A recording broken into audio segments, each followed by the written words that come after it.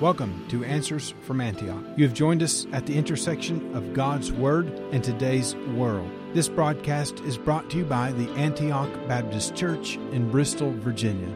Join us as we examine information that impacts the church, the Christian, and the Christian home. Hello, everyone. Thanks so very much for tuning in today. I'm honored to be your guest. It's good to be back with you in front of the radio mic here. I know you enjoyed Pastor Josh as he came and spoke last week in our absence, and we're just thrilled to be back here. Thankful for the traveling mercies and the meetings that we were in. What a blessing. Well, I'm telling you, there's much to share with you, so stay tuned if you would. Let me remind you to visit our website at AntiochBristol.com. One word, AntiochBristol.com. It tells you how to connect to our how to get to our live stream, how to find our podcast, and all that information is all on our website. So please go there. If you happen to miss any of our broadcasts here on the radio, you can go to the podcast platforms and find us there and tune in. We encourage you to do that. Well, you know, I was very blessed saying that the black Americans, black Christians are more likely to say that they're engaged in regular Bible study and church attendance more than any other group. That's a blessing to me. With all of the negativism toward the church these days, more and more black Christians, my African American friends, are out there going to church, reading their Bibles, attending church regularly, more than any other group we read. And that blesses me. It comes right along the heels of the information that Generation Z is beginning to seek the truth, and how important that is, my friend. Now, who is Generation Z? Well, that age 12 to about age 26 is Generation Z.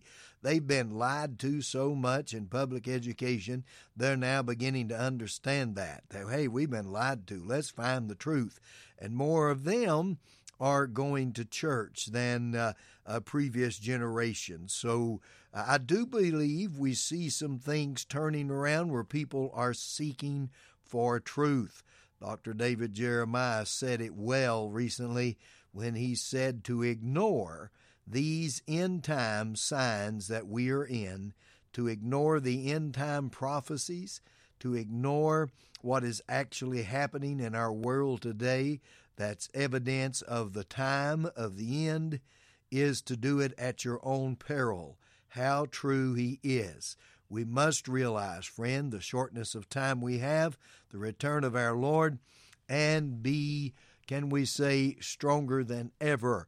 He also said that the apostasy that many people are going into, well-known preachers and pastors that are going into apostasy, leaving the truth, following heresy and error.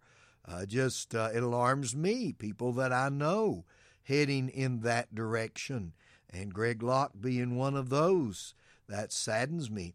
But going into a heresy, going into that which we know according to Scripture is not true.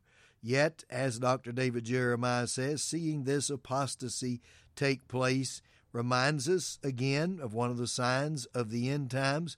But you and I as the church, we have the truth. And we're going to stand on the truth, God's holy word. We will not use it to support our different views, but we will take it as the Word of God tells us, and we'll take it and divide it clearly and go with it. How important that is. In these days, too, let me just mention this. It's more and more important for parents and grandparents to definitely instill in your children that God did make them male and female, that yes, they were made in the image of God, and that He did the first wedding Himself, the first wedding ceremony, male and female, man and woman, and He did the ceremony. He did the wedding. You're in a day now that you will have to continually tell your children how God made them, and that He made them in His own image, and they're valuable to Him just like they are. There's no such thing as gender change or gender neutral or any of this foolishness that's out there today. Even the scientific world often doesn't know how to describe it when you begin reading some of their articles, as I have. So you and I encourage every one of us, let's tell our grandkids, let's tell our children, let's be there faithfully telling them over and over again how God made them. They were made wonderfully, perfectly in the mind and image of God, and He made them male and female, and He made them to marry between a man and a woman. Let us continually tell these truths, my friend, in these days. Well, it didn't take the Chicago mayor, Brandon Johnson, there. Thought he would be a little better than the one they had. I've got a lot of preacher friends up there in Chicago area, and my goodness, how they fight this unbelievable crime wave that's up there. And then the lack of police protection, the lack of government there. And Chicago mayor, I thought Brandon Johnson would be a little better, but he's rolled out the rules how to enforce against pro-life counselors out there outside abortion clinics. Instead of fighting crime as crime, with murders happening daily, and many murders happening daily in Chicago, then they're out there trying to corral pro-life counselors, people that's just offering information to those seeking abortions that there are other ways. There's alternatives. You don't have to have an abortion. God has another plan.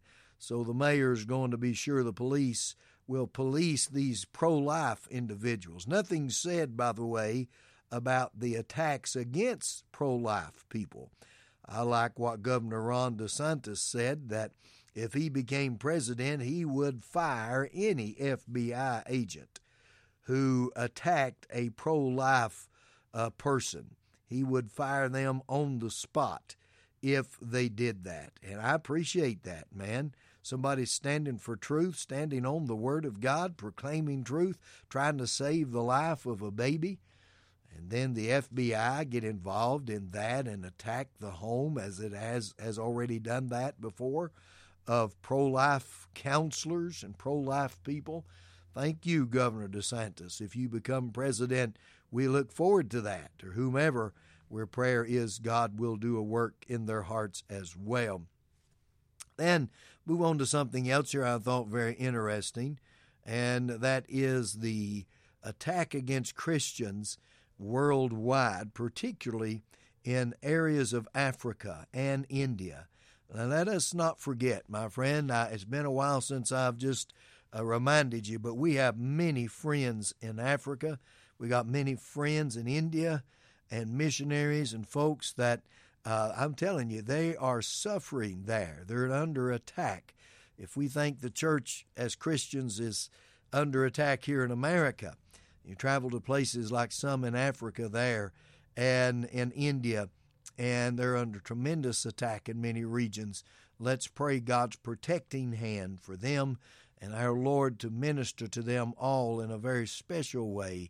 I can't imagine having the church burnt down around us, having our homes destroyed, being placed in jail, or family members put in jail, and many shot and killed on the spot.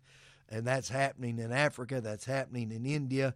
And our government's taking a blind eye to it, sad to say. But you and I don't have to. We'll talk to the Lord of Lords and the King of Kings, because He rules and reigns in all things. Well, our time's gone. God bless you. Keep you safe till next radio time. Thank you for joining us today. We encourage you to visit our website at AntiochBristol.com. There you will find many ways to contact us and connect with us, and so much more. Until next time, stand firm in Jesus' truth.